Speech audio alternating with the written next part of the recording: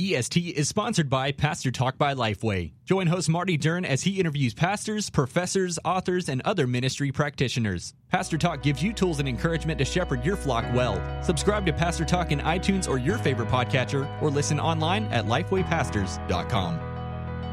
Hi, and welcome to EST.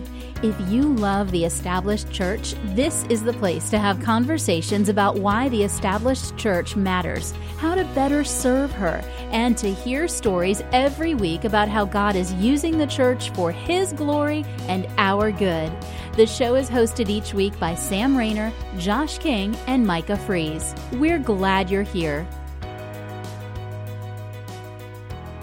All right, and welcome to episode 38. We're going to be talking about cultural anthropology, but before we get to that, my name is Josh King. I'm in the Dallas, Texas area, and I am joined, as always, with Micah in Tennessee, Sam in the beautiful state of Florida. How are you guys today? I'm good, but I'm pretty awesome. sure you just scared all of our listeners off telling them we're going to talk about cultural anthropology. Cultural anthropology. Such an exciting topic. What is that? I think it sounds I don't cool. even know what I don't even know what that means, and I'm about to talk about it. So well, let's go. To be completely honest, and I don't think any of our listeners will disagree or be shocked by this, I don't know what half of the stuff means before we actually get into the conversation. That's just kind of how I am.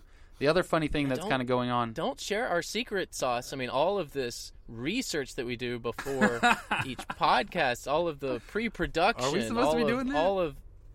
All of the meetings that we have to get to the point of where we are right now. Right. The other funny kind of thing that's going on behind the scenes is I've been trying to do a countdown before we start recording, and I apparently can't count down from 8. I got real confused. I love how on this last countdown, you went 8, and then you were thinking, wait a minute, is it 7 or is it 9? Which number do I say? You made me go 8 1,000 7 2,000. I was totally. So next time we're going to go 8 Mississippi. I'm going to get a nap. That's just so do the Josh was a math major in college. That's what we've learned today. Very There's excited no about math that. at Criswell College. All right, cultural anthropology. Essentially, what we want to discuss, and this was brought up through Twitter. Somebody kind of threw this idea out there: is how do you find out the needs or the culture of your community, and then to what extent, I guess we could ask, should the mission of the church be reflected by that? One way to ask that is, who should set the culture of the church or the identity of the church? Should it be the pastor? Should it be the people that are already there? Or should it be the community in which they are sitting? I think how you answer that question really, really puts an input on a number of different issues there. So cultural anthropology is what we're calling it. Micah, could you give us some sort of definition of what we're working with there that's kind of, brainiac sounding? Just here, simply put, we're just saying, how do we understand our community, which I think a lot of pastors don't do very well, and then how do we understand how to communicate the gospel in a way that's effective in the context that we find ourselves in? So it's really simple. It's just learning the community and then thinking through how you communicate the gospel, how you transmit the gospel in a way that makes sense to your community. Okay, well, what about this? Should you stay... some people would say this will help you preach against certain things or not. So if you preach against excess in Dallas, does that mean you learned the culture that's extremely excessive and you're trying to speak out against that sin? Or should you avoid that and preach against, other sins? I know the technical answer for it, but you know what I mean? It would be like holding a Green Bay Packers party watching game in Dallas. It's just not going to work. Glory, please, I'll come. If you'll do that, I'll come. If you want to hold a national one person, if you want to come hold a watch party for the national champion Florida Gator baseball team, I'd be glad to come watch that. There's too, the Josh. shout out. There's the shout out. Here's what I would say. The answer to your question is twofold. I believe that the response of the faithful biblical preacher, the task of the faithful biblical preacher, is to understand the unique temptations that their community deals with and bring the gospel to bear on those situations. So you mentioned excess in Dallas. I don't know Dallas that well, but if excess is a problem in Dallas, then you ought to be preaching about it. Here's the problem, though. We tend to then preach about it by just railing and banging the pulpit. This is awful, this is sin, stop it.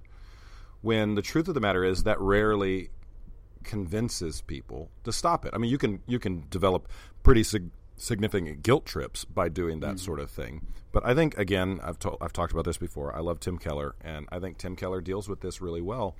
and I can't remember the exact quote, but it's something along the lines of this. But the way to help people move away from sin is not to tell them to stop sinning, but to recognize the desires that are leading them towards sin and show them how Christ fulfills our desires in a way that's better than the sin that we're chasing after.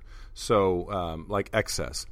People are chasing after excess generally for identity or purpose or trying to, satisfaction, and helping them find out that in Christ, in the gospel, he provides identity, purpose, satisfaction in a superior way to, the things people are chasing about in sin. I mean, almost every pursuit of sin at some level has at its base a desire that God has given us, right? Sexual immorality is generally based in a desire for sexuality to be expressed in a way that God intended, but we get disrupted and destroyed when we take a God-given desire and we pursue satisfaction of that desire in a manner that is inconsistent with God's expectation standard, the way God made the world.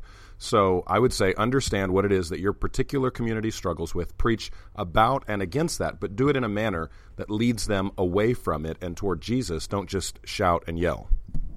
Sam, how do you figure this out? How do you figure out what the culture is dealing with? Yeah, well, one, you got to be in the culture. So you got to get out of the church bubble. I've always liked joining a civic organization like Rotary or whatever it is in your community. In Bradenton, I'm on a ball team, so I play softball, which is really hilarious because I'm terrible, but gets me out of the church bubble. And so I'm constantly looking for ways to interact with my community in the field that is my community. Not just trying to get people to church, which is something I'm trying to do, but also go where they are. So whatever that is, whatever piques your interest. I mean, it could be just about anything. It could be a fishing club. It could be a civic organization. It could be sports. I mean, but you got to get outside of the community. So that's step one, is just be in your community, live in your community, love your community, and be a part of it. Step two is you really need to be interacting with the leadership, not just the common person in your community, as important as that is. You also need to be interacting with whoever it is that's an influencer or a decision maker in your community. Mm-hmm. So, not everyone can have access to, say, the mayor or some key person that is impossible to get a meeting with, but certainly there's city councilmen or women or people that you can, or school superintendents that you can interact with to figure out, okay, what are the needs of the community? So you need to go ask the leaders, what are the major issues, what are the major needs in the community, and then you need to ask your church, what are the major issues, what are the major problems in the community, and those two things should match. Your people should say what the other leaders are saying. If not, then you've got some work to do to bridge that gap between what the community says are the problems and what your church says are the problems. And then we've talked a little bit about the preaching topics, but what sort of things would you guys say should reflect sort of the culture they're in? I've always argued that music should sound like the music that people listen to. The content should be different, but the sound shouldn't be abrasive to their ears. And so if you kind of came into Saxy and you wanted to do like rap-styled worship, I'm not sure that's going to relate real well to our group. In the same way, no one is driving around Saxy listening to choir music. No one. And so you've got that kind of pushback. Sometimes people say, well, we should affect culture. Culture should not be dictating styles or things within our community. What would you say to that? How would you kind of think through that? That's a hard one for us because we're such a diverse community. Mm-hmm. I mean, you talk about, if you're just going to use music as an example, that's all over the map. Mm-hmm. Maybe that's why we have 4 different services and 4 different styles. I mean, I in 2 different languages. And I know that people are okay with different things, but the top radio stations in Bradenton aren't going to be very diverse. They're going to be kind of the same top ones that are in a lot of Spanish. Some of the top radio stations, most listeners would probably be in Spanish. There you go. So yeah, maybe we need to. Maybe I need to pick up on my Spanish. Do a little bit of Spanish there. What do you say, Micah? What things, the way you dress, should that be influenced? Sure. Well, I've told our people this from the beginning. We want our church, and from the architecture down to the way we do our plan our worship services, to reflect a Chattanooga church. That matters to us. We want We want to communicate in a way that resonates in Chattanooga. But here's what I would say, too. And I've told every church I've pastored as a senior pastor, I've told the staff, I expect all of us to be cultural anthropologists. That means what Sam said. We're in the community. We're deeply embedded in the community. I believe Jeremiah 29:11 speaks to this in that God calls us to be in the community and advocates for the peace of the community. Shalom, of course, is the word in Jeremiah 29:7. It means more than just the absence of conflict. It means the well-rounded sort of holistic blessing of God. So we're to be a people advocating for the blessing of God in the community we call home. And part of that, I think the text indicates, is that we are advocates for our city, that we love our city, that we know our city, that we want others to enjoy the city that we call home. But you got to do that by knowing the city. You've got to enjoy, for us, that means we spend a lot of time outdoors. That means I camp out and I get rain in my tent sometimes, but that's okay because that's the DNA of Chattanooga. That's who we are. Now, the good news is we're here because that's who our family is, and we like that, and it's a good match. I think you need to know the history of your city. How did your city come into being? Why do certain ethnic groups live in certain geographic regions in your city? What are the forces that cause that to happen? What's the economic up and down over the last 100 years in your city? All of those things are things that good pastors ought to know to be able to communicate well in their city so that they, so that they can help lead their people to love Jesus and understand how the gospel applies in their context.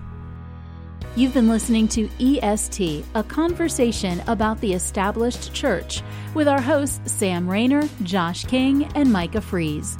We'll be back shortly after a brief message from our sponsors. Hey, this is Josh. I wanted to take a few moments just to talk to you about one of our EST sponsors, Trained Up. As a pastor, you know that you need to train your volunteers. You also know that that is one of the hardest things possible to do.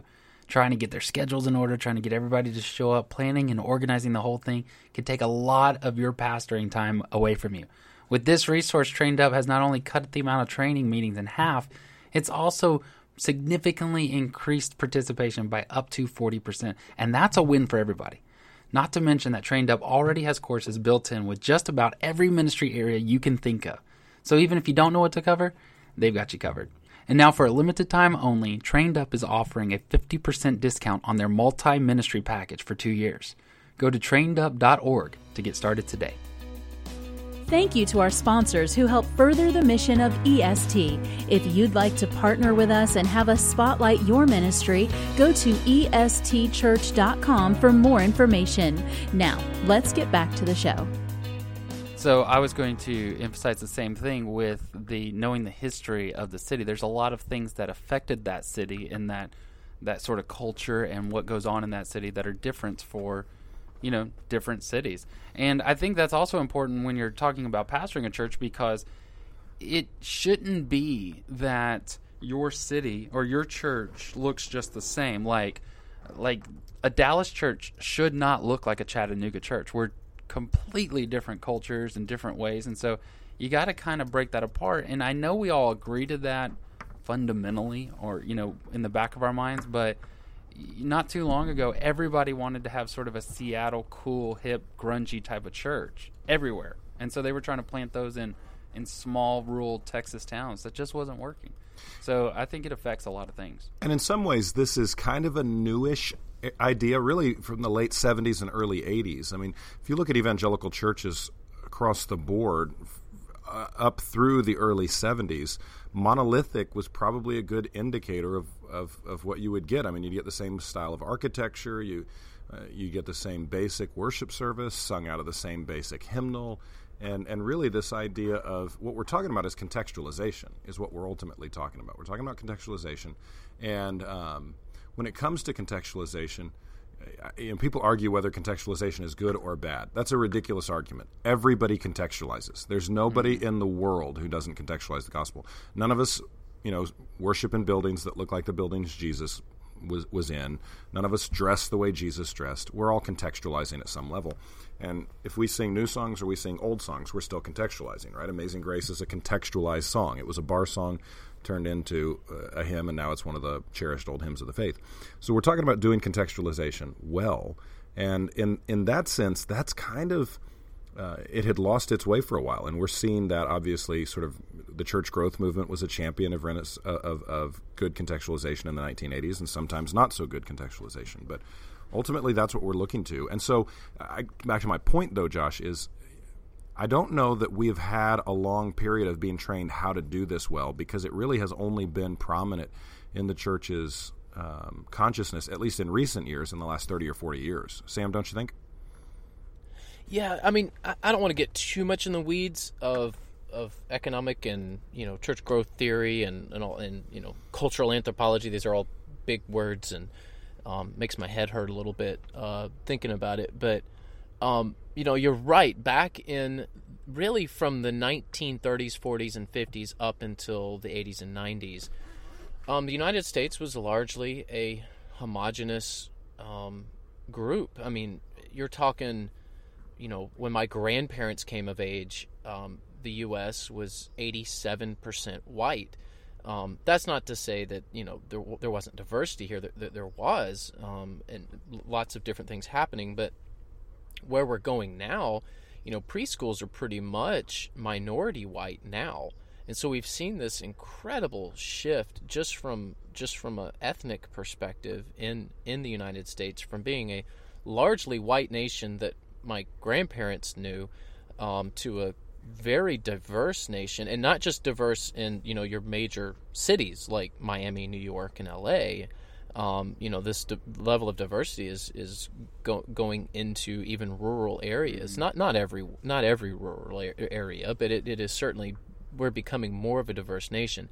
To the point now where the chance of my daughters and or my son marrying someone outside of their race is, by the time they are looking to get married, I don't like thinking about that, that's a ways away, but it's about 1 in 3. It used to be 1 in 1,000 in the 1960s. So things are changing quite a bit, and we are moving from a homogenous, monolithic, to use your word, Micah, culture into one that is more heterogeneous and diverse. And I think that's a wonderful thing. I think it's a picture of the gospel. Yeah. I love it. Mm-hmm. I think it's great. It's just hard. I tell my church that all the time, because we're moving in that direction. We're not there yet. Most of our older people are white, but most of our younger people are diverse. And so I tell our church all the time, it's harder. It's harder to be a heterogeneous congregation or diverse congregation, but it's healthier. Yeah. It's harder, but it's healthier. And I think our churches have got to start reflecting not just ethnic diversity, but generational diversity, socioeconomic diversity. Those churches that thrive in the future are going to be the ones that properly reflect their communities, and in doing so are a little more diverse than perhaps was what was typical 50 to 100 years ago. See, I think you bring up a good point where a lot of our listeners may be. As they're listening to this, they're thinking, yeah, I get it. You guys are talking about what I'm feeling, and I'm looking around, and my community does not fit my church. My church does not fit my community. We're a little bit different. Used to, we were this way. Now we're not. What do I do? How do I where do I start the change? Should I start with music? I think that's where a lot of people think and believe. Should I start with, I don't know, the way the pastor dresses? What should we do? I've got a follow-up question to that, but what would you start with? Yeah, I think music's the wrong place to start. I really do. I think you should start with your leadership. So your church will naturally reflect who is in leadership. So we try very hard. We've got committees and staff, and we're pretty typical established church in our structure. So we just try to make sure that whoever our nominating committee does a very good job of trying to get people in positions of leadership who reflect the diversity of our church and the diversity of our community. That's the best place to start. Also think who goes on mission together is also another good place to be. So trying to do mission together with a diverse group of people is also helpful. I think you just get stuck with worship style. So if you try to accomplish this goal through a particular style of worship, I think you're just going to get stuck more often than not. I wouldn't start there. I would start in other places. Where would you start, Michael? Yeah, I would start in ministry. And I mean, I agree with Sam. In terms of not using music or any of those sort of things, I do think leadership is a big one. Make sure that your leadership reflects your community. But I would start in ministry. don't just model your ministries after what some other church has done somewhere. And we're suckers for that. Those of us who are pastors, we see somebody else, they do something well, we start drooling and think, oh, we could make that happen at our place, and then we just go copy it. What are the things that matter in your community, and how can you effectively serve the needs in your community with a contextualized approach to ministry? And start there. Yeah, one of the ways that we really do this cultural anthropology thing is we meet our neighbors. And so we're very intentional about this. We try to buck the trends. One of the things that a lot of people complain about when they move to the Dallas suburbs are these rear entry garages. I really don't know if that's common everywhere else, but here it's extremely common. And so what you have are these little alleys that go behind our big, nice neighborhoods. The front yards look immaculate, beautiful, and people drive in. They close the garage behind them. They never even see each other because you're going into the back of your home. You shut the garage. You've got an 8-foot beautiful cedar privacy fence that keeps everything private inside of that. So we really try to buck that trend, and we always sit out in our front yard, not our backyard. We kind of go where we've got some neighborhood pools, and we're going not just to be ourselves and isolate our family off. We go and sit by. We constantly tell our kids, go over there and say hi to those kids over there. Go over there and meet those kids and see where they are and stuff like that. Once we started doing that, once you meet your neighbors, you all of a sudden hear all of these needs. They tell you problems. I have neighbors call me that don't go to church, are not churched people. I've got them that Facebook me and say, can I talk to you? And we end up going just outside, sitting down, and they've got issues. They've got things, challenges that they're dealing with. I think that's a real great way to do cultural anthropology. Yeah, you've definitely hit on something that's so important. Get your church thinking in terms of their front yards, not their backyards. If you can just get your people thinking about the neighbors and reaching out to the neighbors, you're gonna accomplish so much more than, hey, we've got the new kind of thing in worship music. Just get your people thinking in terms of how to reach your neighbors. We're going to have an emphasis, without getting into details, we're going to have an emphasis at West Bradenton this summer where we just get out into the neighborhoods. We just start reaching out and just, the main thrust of it is go learn who your neighbors are. Just get to know them. And if you can start doing things like that, and if you can build that culture in your church, a lot of these other problems that surface up, like worship style or dress or whether the pastor wears a tie or not, a lot of those end up solving themselves. Those problems solve themselves if your people are simply concerned about their neighbors and reaching their neighbors. It's like dinner time. Just have dinner with your neighbors and your small group, and all of this. That's not new to me. A lot of churches are doing that, and a lot of churches are really kind of owning that. But the great thing about that is Florida church members and Florida non-church neighbors, Chattanooga members, Chattanooga non-church people, Dallas, everybody eats dinner. And so you can eat dinner together and have a great time of kind of meeting people. And so I really encourage people to have at least once a month where you're having neighbors over with your small group. Just kind of mix it all up. And it tends to work in the whole building relationship thing as far as just eating and kind of getting to know one another. I've got one final thought on this because we're coming up against the time here. But used to, when it was homogenous, and you guys are talking about that, you could go, the difference was, you knew, you guys can do this. You can walk into an old church building now, and you go, this used to be a Church of Christ, or this used to be a Baptist church, or this is clearly an Assemblies of God church in the 80s, because the buildings were so distinct based on the denominations. And if you moved to another town, you could walk into the Baptist church, which looked pretty similar to the Baptist church in your town, and get a similar kind of thing. Is the denominational names sort of misleading us on that, or what do the denominational names mean now in the idea of cultural anthropology? Are we losing it on that, or is that a hindrance? In most communities, completely meaningless. I mean, 10, 15 years ago, there was, maybe 20 years ago, there was obviously the negative stigma of certain denominational names, Baptist being among them, or just certain perceptions of certain denominations. Oh, Presbyterians are like this, or Methodists are like this. That is still there with the older generation. But I think with the younger generation, particularly millennials and obviously Gen Z, who's a very young generation right now, but definitely on the rise, I think most of them have no concept, at least in my community, they have absolutely no concept of the differences in denominations. They do know that they exist, but they wouldn't know. Like, we have people, that will go to the Episcopal Church and then come to the Baptist Church and then go to the Catholic Church as they're visiting for churches if they're looking. And obviously they just have no concept of what the theological implications of each of those denominations are historically. And also, a lot of the denominations are, moving away from their historical roots. So they don't even mean what they were supposed to mean. Yeah, and I always, when people are looking around for churches and they're new to our community, and maybe God, the Holy Spirit's working in their life, and it's like, okay, I'm going to start looking for a church. What I tell them is, don't even go by the denominational names anymore. Just ask that church what's going on there. It's very difficult to know just by the name on the sign now what's happening inside. You have to know about that specific church.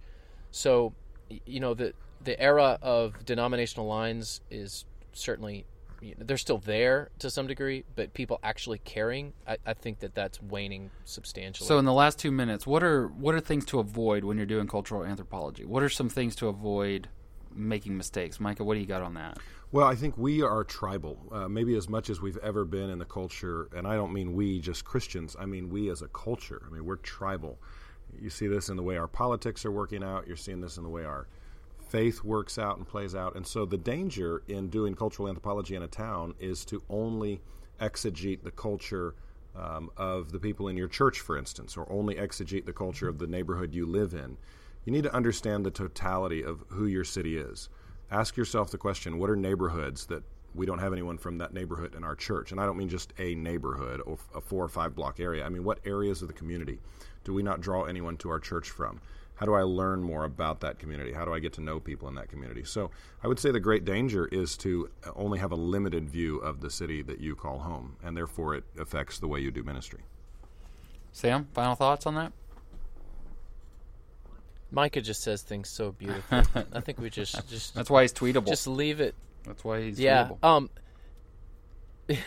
Love your community. If we're going to talk cultural anthropology, learn your community. Of course, Micah's given us some great advice on just learning the community, but man, you got to love your community too, and whatever you got to do to get your heart aligned with whatever's happening in the community. Man, you just dig in and do that, because if you don't love where you're called to minister, then that creates all sorts of problems as far as trying to reach people. So yeah, I would just dig in and do whatever you got to do to find the redeeming parts of your culture that you're in, and just learn to love it. Couldn't agree more. One thing that I would add is this: don't be afraid to exegete the community and reach the people that you can reach. You're a culture. You have a culture. You have a way about you, and so reach the people that you can reach. Reach the people that God called you to reach, and plant more churches.